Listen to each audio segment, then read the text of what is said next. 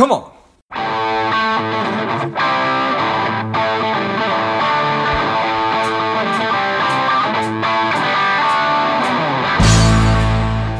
Welcome to Money Savage, a savage approach to personal finance. This is George Grumbacher, and the time is right. Welcome to today's guest, the strong and powerful Eric Rosenberg. Eric, are you ready to do this? I was born ready. Excellent. Let's do this. Eric is a writer, speaker, and consultant who, after a decade in corporate finance and accounting, took the leap into self-employment as a freelance finance and business writer, and now helps individuals and businesses reach personal profitability. I'm excited to have you on, Eric. Tell us a little bit about your personal life, as well as some more about your work and why it is that you do what you do. Absolutely. Thanks for having me. I'm excited to be here. And so my background, going way back in time, I went to the University of Colorado, got a finance degree. I wanted to do that traditional kind of corporate finance or banking route when I went to business school. That's why I picked a finance major. Though I found after working in the bank, it wasn't really the right fit for me. And I don't think that to banking in general, that was the specific bank I was at. But I learned so much about banking and personal finance between getting the finance degree and that time working in the bank. And one of my jobs was I was the guy who approved mortgage loans up to a certain level or credit card applications. And I was the boss of all the tellers and the new accounts. So I got to know all the ins and outs and details of what it's like to deal with a bank. When I left that job, I'd been reading a few personal finance blogs, and many of them were stories of people who got into horrible credit card debt or something else like that and shared the story of how they were digging out of their personal finance flubs, if you will. And I started thinking, well, I've never had any big personal finance mistakes. I've never had debt. I graduated without any student loans, thanks to a full ride scholarship from the Boy Scouts. I'd never had credit card debt. I'd done everything right with my money. I thought, well, people should listen to me, not these people who've screwed up. So that's how I started my personal finance blog back in October 2008. And along the way after that, I earned an MBA, and I spent about a decade in corporate finance and accounting in gray cubicle land, as I like to call it. And so from the point that I started my personal finance blog until I was able to quit my job, it was about 8 years of hard work, and all of a sudden I was an overnight success. just like that. Exactly, yeah. But it was, as and most people could figure, business isn't always a simple path or a straight line. I started all of this as a side hustle. So when I started working online, I didn't have any need to make the money there. I was working in corporate finance. I was paid okay. I wasn't like flipping burgers at McDonald's making minimum wage. I had a good income, but I noticed when I remember my first ad I got on my blog, it was this $10 sponsored post, which please, if you're a blogger, don't do that. Things have changed a lot since 2008 and 2009. Google will, throw your blog to the bottom of the list if you do stuff like that today, which is why my blog is not at the top of the list still, I think. But I remember when I got that first $10, I was so excited. I could go to the bar and buy a beer with what I'd made online. Like, what a cool thing. I could have a drink with my buddies based on something I did outside of work on evenings, weekends, all that free time. But then it grew to a point that it was paying for all of my bar tabs for a month, which in my mid-20s was saying something. I was a big nightclubber. Right. And then it grew to a point it was covering my rent. And then my share of the mortgage when I bought a condo and split the monthly cost with a roommate. So this money was growing and growing online. And in 2015, at this point I'd moved from Denver to Portland with my then girlfriend, now wife. I made $40,000 on the side. And I realized at that point, well, if I can make $40,000 in revenue doing this maybe 10 to 20 hours a week, imagine what I could do if I did it full time. So like any good, responsible dad with a 6-month-old daughter and a stay-at-home mom wife, I quit my job, sold my house, and moved somewhere more expensive. Makes all the sense in the world. Yeah, so that's how I landed in sunny Ventura, California. We're midway between Santa Barbara and Los Angeles, and so far so good. Everything's been working out. I have that daughter's 2 years old now, and we got another one along the way. She just turned 3 months old, so it's a busy house. I'm surrounded by girls. Thankfully, I have 2 dogs that are boys, So we have a little bit of testosterone in the house, though their combined weight is 25 pounds. I don't know if that counts. Every little bit perhaps helps, or Totally. or certainly counts. They're my boys. Nice. Well, that's a great story, Eric. I appreciate you sharing that with us. I'm always curious when somebody makes a jump like that. I'm curious what your biggest fears were, aside from the fact that you just couldn't pay bills, and then how you had that conversation with your wife.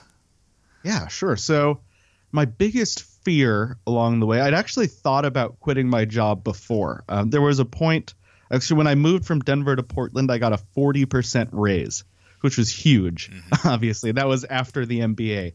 So after that point, I was making like really good money from my day job. I wasn't quite at six figures, but I was well on the way. And when I walked away, I was like, well, I'm not just walking away from that. I'm walking away from the stability that I get from knowing every other week I'm going to get this predictable paycheck. And if you've worked in corporate America, I mean, they say it's a meritocracy where the people who do the best work get promoted and move up. But anyone who's spent more than a few days there knows there's a lot more that goes on, a lot of their, corporate politics and all that stuff. But I knew that, butt and chair time essentially would give me that paycheck. It didn't matter as long as I didn't do something egregious to get fired, I could count on that money. Whereas in the world of freelancing, which I was stepping into, a little mistake, they might just not hire you again. It's not like you have to fire somebody in the freelance world. But also, the other side of that is I'd have multiple income streams. So if I did get fired by a client, I wouldn't lose all of my income. So there's the other side of that coin. But I think my real biggest fear was that I was going to have to move in with my in-laws or my parents at the end of the day with my wife and daughter, that something was going to happen. I wouldn't be able to pay the bills. Because, it's not just the paycheck. It's things like health insurance where, if it seems like your employer is, if you have a full-time job, is taking a lot of your paycheck for your health insurance, wait until you have to pay for the entire thing yourself. It's a lot of money. And even I couldn't have this without Obamacare, without the Affordable Care Act. I wouldn't have been able to leave my job. But that doesn't mean it's inexpensive. It's better than nothing, but it's still about $1,400 a month for my family for health insurance. So there's a lot of pieces of the puzzle that fit together outside of just a paycheck when you leave your job. Got it. No question about that. The bills keep coming. Yeah. And especially when I moved down to California, and there wasn't sticker shock because I knew I was moving somewhere more expensive. But when you get your first property tax bill here, which in Portland, it wasn't like we had low property taxes or anything. It's a high tax. There's no sales taxes. Actually, fun thing about Oregon, but property taxes and income taxes are high. When I moved here, sales taxes, property taxes, and income taxes were all high. So I call it the sunshine tax because it's like 70 degrees and sunny today and every day. It is awful nice there. I love that part of it. Well, tell us about personal profitability, what that is, all of it. Yeah, so when I started that's that little personal finance blog I mentioned. I started back in October 2008. And because of my extensive knowledge in online marketing I had back then, I called it narrowbridgeadventures.blogspot.com. Nice. And that was the website. If you go there, I think it'll still forward to my current site. So it started as Narrow Bridge Adventures, which the name actually comes from a Jewish song that means a lot to me, but not much to a lot of other people. So eventually that's why I renamed it Personal Profitability. But the ultimate goal of the site, which is both a blog and a podcast, is to help people fix their personal finances and to help people look at their money more like a business. I actually came up with the idea for Personal Profitability, the name, after we'd moved to Portland. There was one morning I was up in the shower because that's where I do my best thinking. Most people do. I feel like showers are we need more notepads in the shower. I actually got bathtub markers for kids. Nice. To take notes in the shower when I think blog post ideas and stuff. So I was up in the shower and I was working at my day job at that point on product profitability. So my job as a senior financial analyst was to look at different product lines and make sure each individual product was making money. And I'd always thought of kind of myself as a business, but I'd never formalized any way to think of that. And that's what the light bulb went off. I was in that shower. I thought it's not about product profitability. It's about personal profitability. And I like ran downstairs, still dripping wet, to tell my wife because I was so excited. Oh my God, I'm going to rename it after only like 5 years. This is what the site's about. So that's how the name came about. And that's really what I think people should, take to heart when they're thinking about their money, because you are essentially a business. It's just that your business, for most people, is to go to work for an employer who pays you a fee for your services that you provide that business. But unless you are, a lawyer or a doctor, there's certain kinds of jobs that you have a contract where you can't do something else at the same time, or maybe an executive level worker at a big company. But most people, we can absolutely use those hours we're not at the office or wherever we work to make more money. Whether that's an evening or a weekend or early mornings before you go into work. Whenever you have that time, you can make more money. And just like a business, you want multiple income streams, right? Like, if one company has just one customer and that is the only place they get their income, and that customer decides, oh, I don't want to work with you anymore, that company could go out of business. And that has absolutely happened. Just a couple years ago, Apple used to get all of its glass for iPhones from one company, I think in Arizona, actually. And they said one day, oh, we're going to get the glass somewhere else. And that company went bankrupt. And that's essentially what happens when someone loses their job, whether it's because they didn't do a good job there or it's a layoff or whatever other reason. Essentially, the company would be saying to the employee, we thank you for all the work you've done. We don't need you anymore. And for most people, that is a financially traumatic event, in addition to the personal trauma of losing a job. That's horrible to go through. I've gone through it once and it was not fun. But if you have multiple income streams and you lose your biggest customer, being your employer, you're still okay.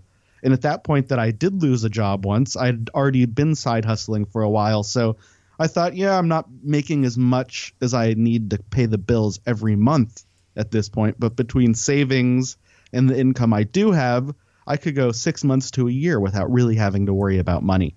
So that's such an important concept to me, is that treating yourself like a business and focusing on multiple income streams. And that's really what personal profitability is all about. Nice. I like it. What is it that stops people from doing that? Is it just not knowing how to start? Is it stress? I think there's a lot of factors. The one that I like to pick on the most is TV. Okay. TV, it could be a metaphor for a lot of other things in your life. But the average American watches something like 5 hours of TV every day. That baffles me. Actually, one of the best decisions I ever made for my own personal profitability was back in 2011. I cut cable, which I was paying Comcast about $70 a month. And I noticed a few things happen when I cut cable. And now, for me, it's cable. For you, cable could be an analogy for something else that sucks up a lot of your time, that doesn't give you any benefit in return. Because TV, unless you're sitting there watching CNBC and you're a stock trader, you're not going to get much benefit from watching TV. You're just going to get fat. So when I cut cable back in 2011, I realized, one, I started going out and being social with people more, which is worth way more than money, like making and building relationships with friends and family. And that's huge. Two, it gave me a lot more time to work on my blog and my business, which I'd say that was one of my kind of pivot points where my income had been kind of slowly rising at I'm making a chart with my hands. I know you guys can't see that listening. It's like one of those flat charts with like a hockey stick where it points up.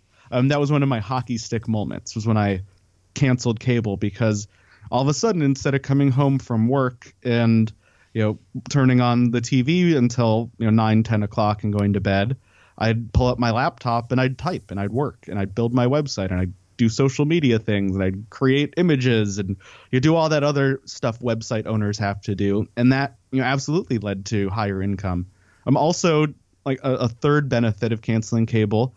Since 2011, I've saved over $5,000 I would have spent on TV. And that's enough money to start a business, to put a down payment on a car, to buy a car outright if you get a cheap car. Like, take a month in Europe. You could do so much with $5,000. So, look at where your time really goes every day.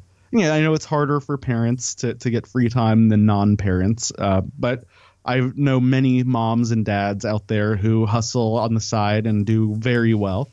So that's what it is finding where your time is going and is being wasted.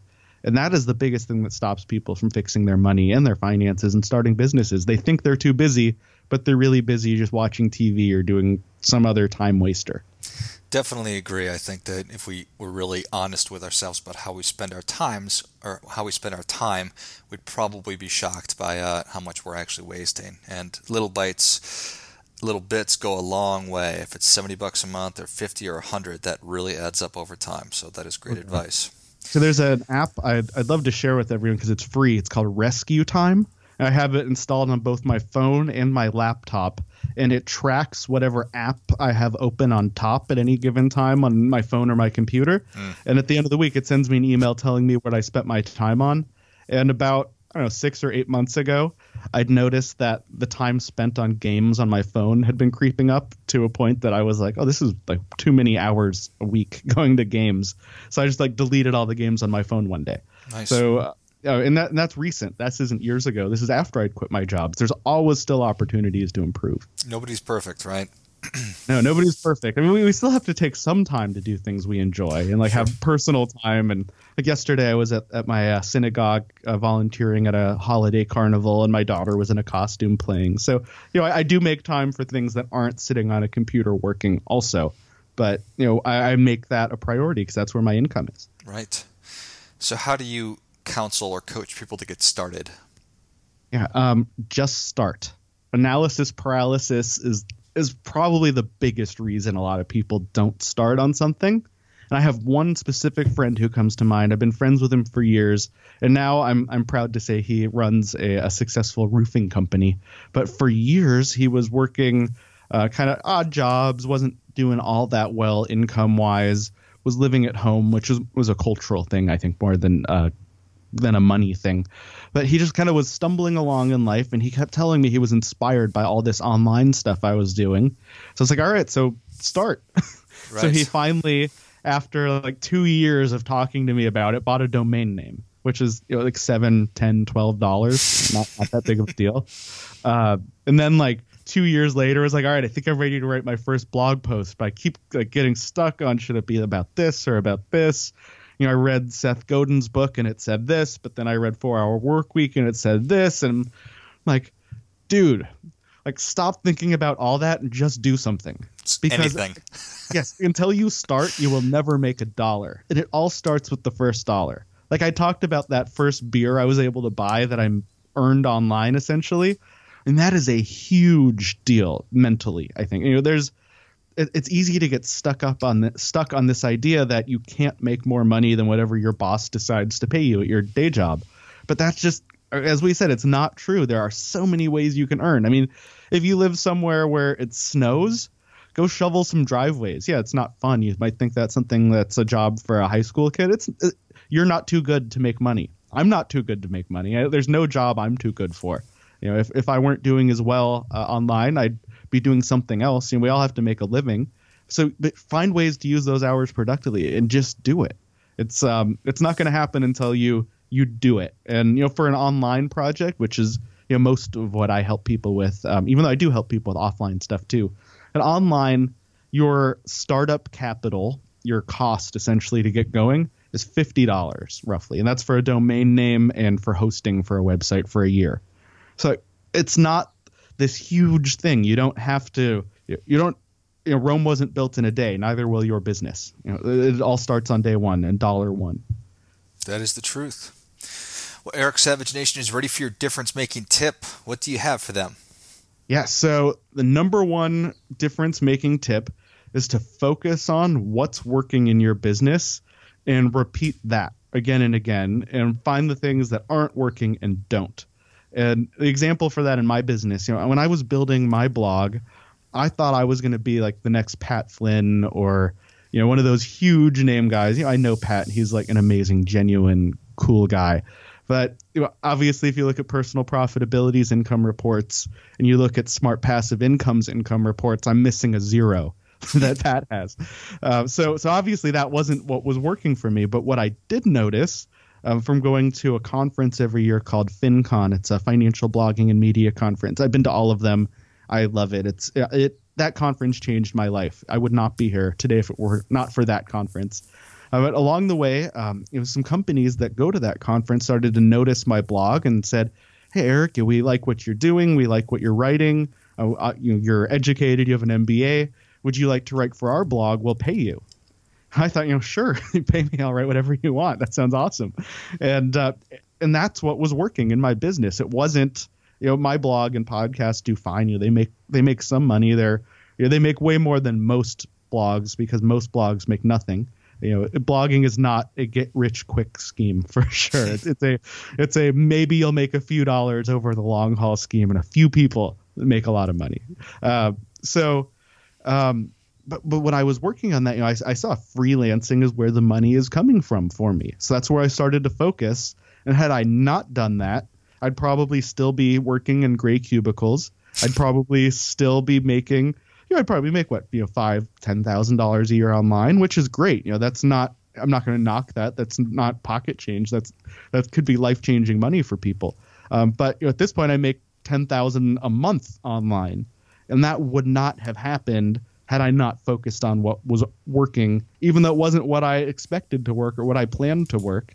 It's what was working. So that's what I repeated. Focus on what's working. That is great stuff. That definitely gets a come on. Come on. So thank you for that, Eric. Tell us where Savage Nation can learn more about you and how people can engage with you.